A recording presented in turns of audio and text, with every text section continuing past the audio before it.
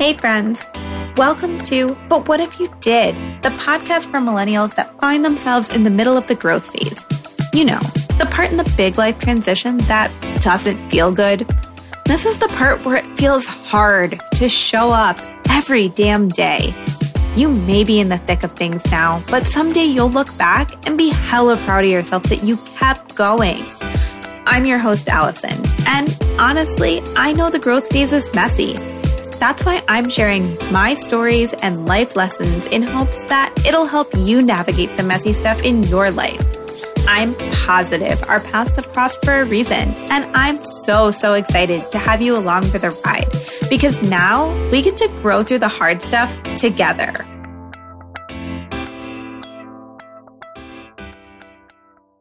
Hey friends, welcome back. I'm Allison, and this week I'm coming at you with another Real Talk conversation. This is a follow-up to episode 4 where we talked about emotional exhaustion. In episode 4, I had invited my friend Sam on to have a conversation with me about how emotional exhaustion is taking a toll on millennials across the country as many of us face layoffs and long-term furloughs and are having to pivot industries while we're in our, late 20s, early 30s, just as our careers were starting to kind of pick up, right? And after that conversation aired, I was able to connect with some different listeners, and one brought up a really good point that I think is really important and that I want to dive into a little bit further.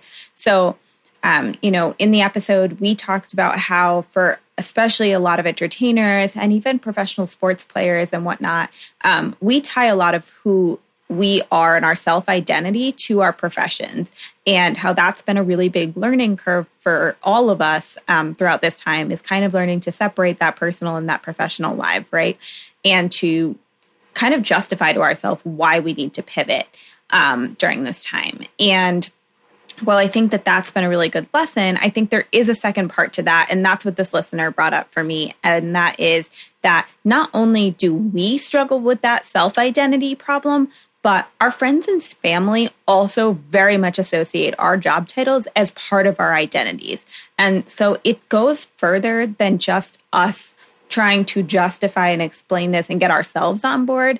This is about bringing our friends and family along with us and helping them to navigate, what we're experiencing. And while they want to be supportive, I think sometimes they can come across as a little bit less supportive or just not really understanding why this is such a big deal for us, right? So I'm going to go ahead and get Sam on the line so that we can dive right into this. But I really hope that this is helpful, and I hope to be able to bring you more Real Talk conversations with this as we head into the next several months, because I think what we've learned is this really isn't going away, and the more we can lean on each other, the easier it gets. So without further ado, here's my conversation with Sam. Hi, Sam. Welcome back to the podcast. Hey, thanks for having me back. So after we chatted last time, I had a listener write to me talking about not only how, they really resonated with the idea that we as entertainment professionals tie a lot of our self-identity to, our self-worth and just like that whole side of learning to separate our personal and our professional lives, and how that's been a big part of being able to self-pivot during this time, but also how they were experiencing a little bit of a struggle with how much their friends and family identified them with their job positions. So this particular listener is, a professional dancer, dance educator. They've worked as a professional in that field since they pretty much left high school. They, studied it in college, went straight into the professional industry that way. They were working as a choreographer for a cruise line. And when COVID hit, they were laid off. And after, several months of unemployment, we all are kind of getting, a lot of us that have been dealing with this since March or April are kind of getting to the end of what is available for unemployment, assistance. And now we're having to really start to pivot our careers and really make some hard decisions that are not necessarily a point that we all want to be making, but we kind of have to at this point. And so now she's taken on a full-time nanny job, and she just feels like a lot of her friends and family are just really confused why she's giving up on dance or not still, chasing after an entertainment career. And the industry is still shut down. Like, yes, it's starting to rebound a little bit, but we're still seeing, not a lot of jobs opening, a lot of companies still struggling, a lot of companies with a lot of people still on furlough. And, it's just not rebounding as quick as a lot of us that work in the industry would like it to be. So I want to dive into that a little bit. How we can help our friends and family kind of start to separate and, who we are professionally from who we are personally, and how that can, translate into their support, so that it really feels like support and not like a judgment coming across, if that makes sense. Yeah, and I think there's definitely a lot of confusion around why our industry hasn't come back, especially with professional sports and college sports, allowing spectators to come into the stadium. I know that a lot of my family has reached out and said, well, if Kansas City can have 5,000 people come into the stadium, that's enough to pack a concert hall. So having to explain, well, what do you mean? That there are theme parks that are having guests and sporting events are having guests, and the Big Ten decided they're going to start their season. So what do you mean we're not going to start doing theater again? And I think having to explain that atmosphere and help them understand that theater and entertainment in itself is a more intimate experience, and you can't get that same type of artistic enjoyment out of something with that small of an audience, it can be challenging to get our families to understand that.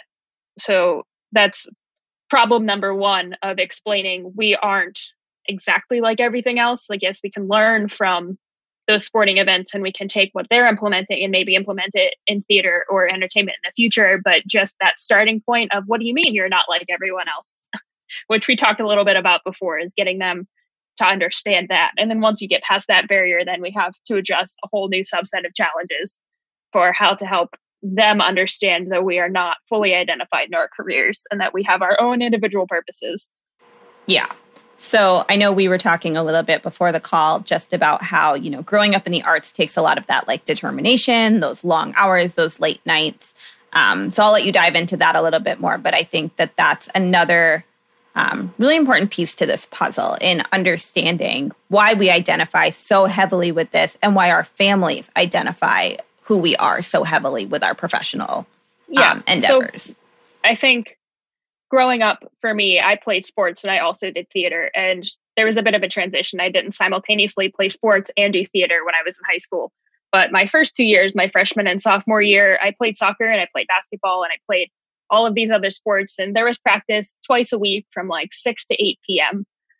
In the pre-driver's license years, it's not that big of a taxing situation on your parents. They just know, okay, well, I'm going to be soccer mom for 2 hours and drive my kid to practice and come back. When you transition to theater, at least I worked for a professional theater when I was in high school, kind of as an intern. And very quickly, instead of soccer practice 2 days a week, it was play practice every day because it was a professional environment. They had rehearsals every day for about a month. And then you transition into a tech week where it's longer hours. You go there right after school and you stay there till sometimes 11 p.m. And then you've got show week, which is shows every day, sometimes 2 shows a day, sometimes long rehearsals or 2 rehearsals a day. So the commitment, not only from yourself, but from your parents is really important because you can't drive yourself to those practices. You need to have food. You need to have money. You need to have all of the tools you need to do that job because growing up, those things aren't typically provided to you, especially if you want to start a career in the arts. That's when you start building your toolkit, both metaphorically and physically.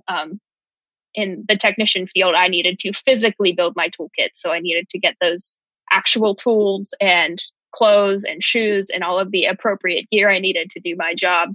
So it became quite a commitment, and it turned into my identity as a young professional that I was an entertainment person. That was it.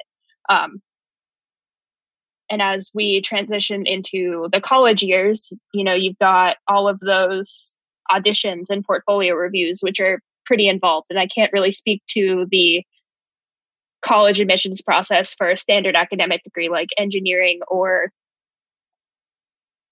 biology or any of the STEM routes. But I would imagine that there's the same type of commitment, but in my experience has been different for the arts. It's just very involved, very commitment heavy, very expensive, to be honest, to get a lot of those resources ready to get a college to accept you. So our parents from an early age, and our family and friends and anyone who supported us, even if it's not your biological parents, they have grown with you to understand that you are your career, and all of this money that they spent and all of this time that they spent, and they want to see you succeed. But it also it hurts them too whenever you're struggling. So they are emotionally exhausted along with you when you call them to give them an update about how you still haven't found a job and employment is running out and you don't know what to do, and they don't know what to do, and they don't know how to support you because there's nothing they can do to help. Yeah. And I think a lot of that too goes back to like, as, entertainment professionals and stuff, like you are literally taught that like, if you want to be successful in this industry, it's all or nothing. So like you have to be on your A game all the time, and you have to do the work, and you have to put yourself out there, and you have to you have to eat, sleep, breathe the entertainment industry. So I think that all kind of comes full circle, when you get into your professional life of like your entire life, like you have had this mindset of, for me to be successful, I have to be go, go, go, go, go. And I have to be on my A game, and I have to always be a step ahead of the next thing coming. And I have to always whatever. And I just think that kind of, then like you said, like it not only does it translate to like how we got to where we are mentally, but also that's all we talked about to our families. That's all, like, we wanted them to come to every single show that we were doing. And we talked up the show leading up to the show. And then, we talked up the dance recital that was coming up next. And then we talked up how we were going for a theater degree. And then your next show is coming in. Like, there's always something on the horizon that we took them along that journey with us. And so they started to associate all of the quality time that they spent with us being associated to this passion that we had. And sitting through some really terrible middle school Shakespeare plays and all of those. And that. Fantastic recitals and choral concerts that, oh man, my mom just absolutely loved sitting through a middle school choir concert. Yeah. But I think you bring up a good point about how we eat, sleep, and breathe our career. And this is definitely, I think, a conversation that started in the entertainment industry as a whole through this process, that maybe that wasn't the healthiest way to proceed. And I think I'm really glad that we are starting to have the conversations as a community of how much we're putting into our work versus how much we're getting out of it. And I'm seeing also lots of posts on Instagram and people who are talking about personal development, about how you are not your career. So having to break away from that, as we talked about last time, is definitely a challenge, not only in this hard time, but also just in general over the course of our careers. We've been taught like that's our career, and our parents feel the same way, especially because they sat through all of those terrible concerts and terrible plays. And maybe your parents aren't theater people. So for me, having my mom sit through my professional productions was a change for her. It was an adapted and acquired taste for her to sit through Spring Awakening. Like, yeah, it was cool. Mom, there's people with like microphones. It's like a rock concert. And she's like, honey, it's still theater. Yeah. So it's always changed. So I think I kind of want to dive into a little bit of like, how can we help our friends and family not necessarily disassociate our jobs as part of our identity, because I think that that's a little extreme, especially when it's been a part of who we are for so long. But how do we help them to see right now that we don't have another option and that we really have to embrace the idea of pivoting? And that can look different for everyone. And honestly, it probably does look a little bit different for everyone. It doesn't mean that we're looking to kind of change that entire trajectory of our life, but like to some extent, we do have to do something different. We have to make some type of change. And it's not, like the listener was experiencing, where they feel like people think they've lost interest in their industry or just decided not to dance again. And that's not the case. But we have to find a way to survive right now. And while some of us are fortunate to have friends and family that can help and support us during this time. Not everyone does. And so everyone's situation looks a little bit different. And so while you think that it might be coming across as supportive to say something along the lines of like, well, if that's how the company treats you, you're better off finding a new path, or you're better off finding a new thing. That's not necessarily helpful to us, because maybe we were happy and maybe we're over here trying to self-convince ourselves that that's what we want, and it's not really what we want. But we're also realists and understanding that what the industry is facing is exponentially different. And so there's just a lot of things going on with all of this, right? So helping our family, friends and family to not necessarily, like I said, disassociate, but help them to understand why we have to pivot and what that's going to mean for us over the next few years. I think a lot of this comes back to shifting the narrative. And as someone who has spent a lot of time in traditional theater and staying with the tone of storytelling, it's all about our story and our trajectory and how we want to explain that this isn't a new story, it's just a new chapter or a new shift in narrative. So how can we build off of our story and make this a new chapter that eventually transitions back into our careers, and explain to them how this new thing we're pursuing can eventually help us. There's always something to be learned from what you're doing right now. There's never anything you're doing in the moment that you can't learn from, even if it's something really small. That's how I've been keeping myself going, is saying, well, if I take this job as a babysitter, or I'm going to be a nanny, or I'm going to go work at a factory, there's, if anything, a teeny little part of that you can write into your story that will help you in the future. So going with that has definitely been helpful to my family, to help them see a bigger picture and kind of play the long game, as opposed to just focusing on right now. Because while you do have to focus on right now, because that's the only thing that matters, like being present in the moment, being mindful of your situation, you also have to be mindful of the future and what you can achieve if you take those little pieces along with you. Yeah. And I think, so I know I kind of talked this a little bit on episode 6, where I talked about boundaries. But, you know, I think a lot of our friends and family, like, they drive these reactions around our self-worth, and our insecurities kind of come to light. And when they challenge us, when we're already feeling this immense stress to make really hard decisions during really uncertain times, it kind of can push us into a shutdown mode, right? Like, we're going to put up those defense walls. We're going to kind of pull back from people. And like, these are the people that we should be leaning on for support. But, you know, sometimes just the way that the conversation comes up, or the way the conversation is phrased, or the intonation used in the conversation can drive these, you know, these, some of our deepest insecurities to kind of surface. And really, that, like I said, like, that makes us question every single little decision that we're being forced to make. So I think, you know, I would challenge people to be more open with those conversations that you're having. And when people are pushing you in those directions, to kind of be more vocal about establishing a boundary. So maybe it's that you don't, you know, it's, you can only talk about these work things between 10 a.m. and noon, because talking about them all day just really stresses you out. And talking about them too close to bedtime, maybe that's keeping you up at night because of anxiety.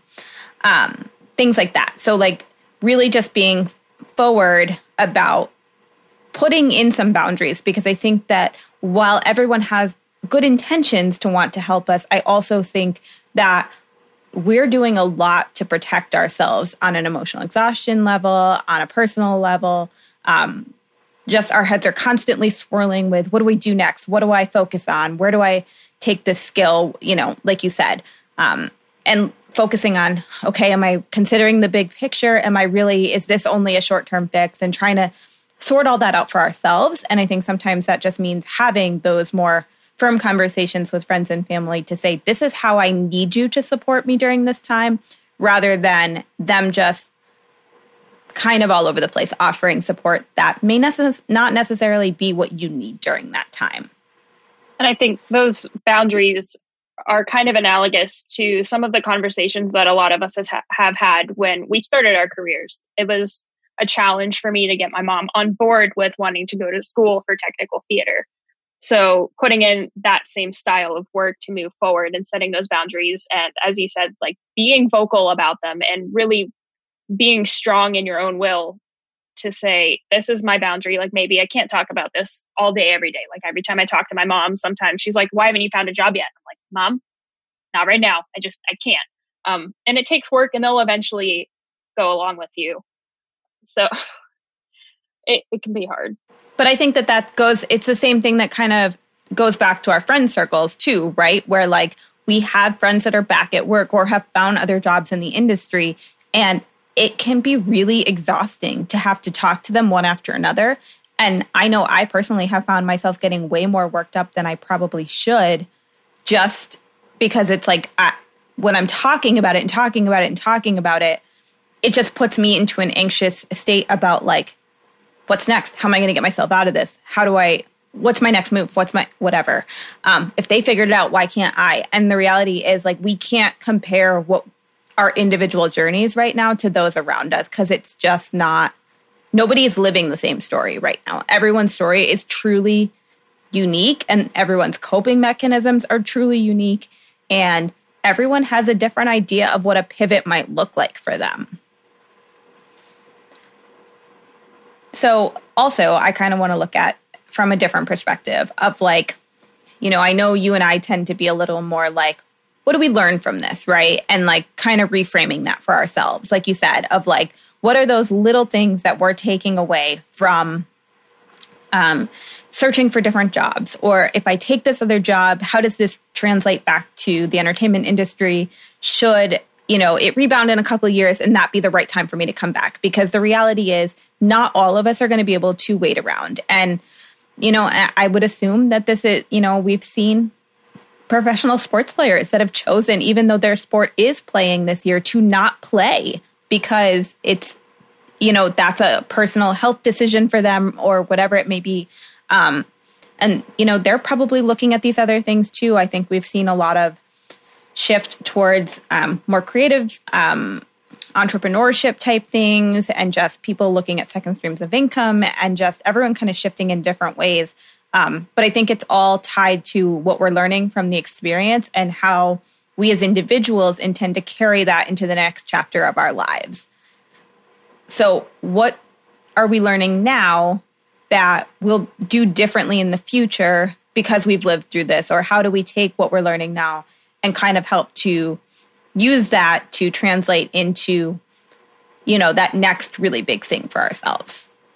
And it starts with recognizing the power in your own reactions too. And chances are the people along the journey with you, the people climbing the mountain with you, are also going to start adapting to those reactions. So if you're miserable and you're anxious, they're going to be anxious. If you start putting that positive shift on something that you're doing, they're going to see that and they're going to be a little bit less worried, or at least hopefully. And it might take some time, but getting them to come along with you. It's not so much just watch me do this thing. It's let's go on this journey together. Let's climb this mountain together. And that's how you build a true support system. Yeah, I would agree. I think that's important. Your podcast, I think it was last episode, about who's climbing the mountain with you is really important in this time, especially because everything is so stressful and we're so emotionally exhausted through this whole process. Like choosing those people who are going to climb the mountain with you and be your support and help you set up your tent and carry your pole for you whenever you get tired. Like you need those people in your life. So making that important to them. Mm-hmm. And I think I've seen it even too, just with, like I said, like I have a lot of friends that are good people, but not all of them have been the most supportive friends during these incredibly challenging times. So like I have a friend that once a week specifically says, how can I best support you this week? Or how can I best support you with this new thing you want to try? And that's really important to me because I know that they want to help me however they best can. But I also have friends that want to just throw out advice at every corner.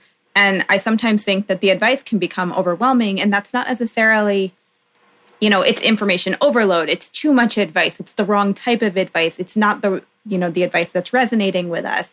That type of thing.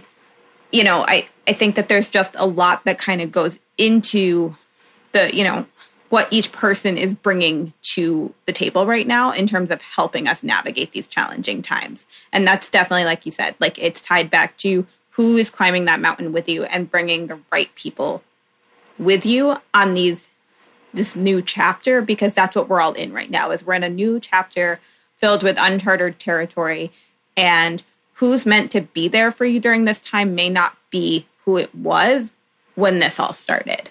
And coming to peace with that is important. As long as you can keep yourself honest and accountable in that journey, I think anyone going through this will find more success whenever they have stacked the cards in their favor and have set up boundaries and put the right people behind them and started to build kind of a tangential foundation to what they're doing and what their careers are going to look like in the future. So, like, in terms of learning from the experience, we can learn personally and then we can also learn professionally. So I think that's definitely an important note to consider anytime you're having a conversation or you're applying for a job. Yeah. I know we were talking a little bit just, like finding those ways to connect these different things that you're learning and these different experiences and these things that are part of your story back to new job postings, and just trying to figure out like how these things that didn't necessarily feel translatable at one point in time now feel more translatable across industries. And, like I said, focusing on what you're learning and how that thing that you're learned is transferable rather than like necessarily a hard skill. I think a lot of this has to do, honestly, with soft skills and communication and just how you're presenting your skills. Yeah, and honesty with recruiters, I think, has helped me out a little bit. I don't typically go in interviews pretending that I'm an expert in industrial factory automation, but being honest and saying you have a background in entertainment and demonstrating that you had skills that you can transfer, I think says a lot more than just saying, well, I want to learn about this, or, well, I kind of know this, or I kind of know that. But to pinpoint those exact skills that you have and say, here is how I think this experience that I have is going to help me in this new position, that shows to a recruiter, to someone who might be interested in you, that you're willing to adapt. You can extrapolate information from a different circumstance and apply it to a new one. And it shows that you're a critical thinker, and it shows that you're willing to put in the work, not just to get through the interview, but to do the job that you're applying to do. And explaining that to your families along the way too. I was just going to say, I think that that's another part of this, is that like in the same way that we are presenting ourselves to recruiters and hiring managers and whatnot in jobs that we are interviewing for, I think that we also need to be having those same, how skills are transferable and how they translate with our families. Because I think we've kind of experienced this thing where it's like, you say you're posting for these things that sound like they have nothing to do with anything you've ever applied yourself to before. And our families are looking at us like, what are you doing? And I think that this specifically kind of allows us to, this gives us an opportunity to not only use it to explain to other professionals, but also to explain it to our families in a way that maybe might resonate with them a little bit more. Yeah, and it's not like we're starting over from scratch too. It's kind of like when you're building a foundation on a house, or I'm sorry, if you're building an addition on a house, you build off of the existing structure. And yeah, it's a new room or a new addition, and it's going to look different and it might have a different design, but it's still part of the overall structure. And all of those things that you learn along the way in building that are going to help you complete the bigger picture. So really thinking of it in terms of like a design or a story, you're building something cohesive, even if it looks a little bit different. You're still building off of the same foundational structure that you started with. As long as you had a solid foundation to begin with, you have a pretty clear path forward once you get started. Yeah. So I think that this has been a really good conversation. I hope it's really been helpful. to kind of dive into this a little bit further for some of the listeners. I do want to wrap up with just some, like tangible tips, some like 3 key takeaways that we kind of came up with that I think will be really helpful to kind of navigating this moving forward. The first is to be patient, because the reality is our friends and family care an immense amount, and this is hard for them too. The second is you just have to accept the fact that you're going to have a lot of tough conversations around a lot of this. But tough conversations aren't necessarily a bad thing, and I think sometimes they can be more healing than we expect them to be. And the third is, I think when we say something about, we are in control of our reactions. We're in control of our mindset. And so much of this is tied back to our own way, like making the best of it for ourselves, right? Like we all know we're in a crappy situation, but we all know that we're going to be stronger and more resilient on the back end of this for having lived it. And so I think it's more about how we talk to ourselves about it, which is then going to positively translate into how we talk to our friends about it, how we use our resources, how we connect with recruiters, et cetera. Yeah. And building off of that, I think one of the most important things through all 3 of those lessons is understanding that much like healing from emotional trauma or physical trauma, the rate of change isn't constant. Like it's not going to be a continuous uphill climb with no dips or falls. It's not going to be linear.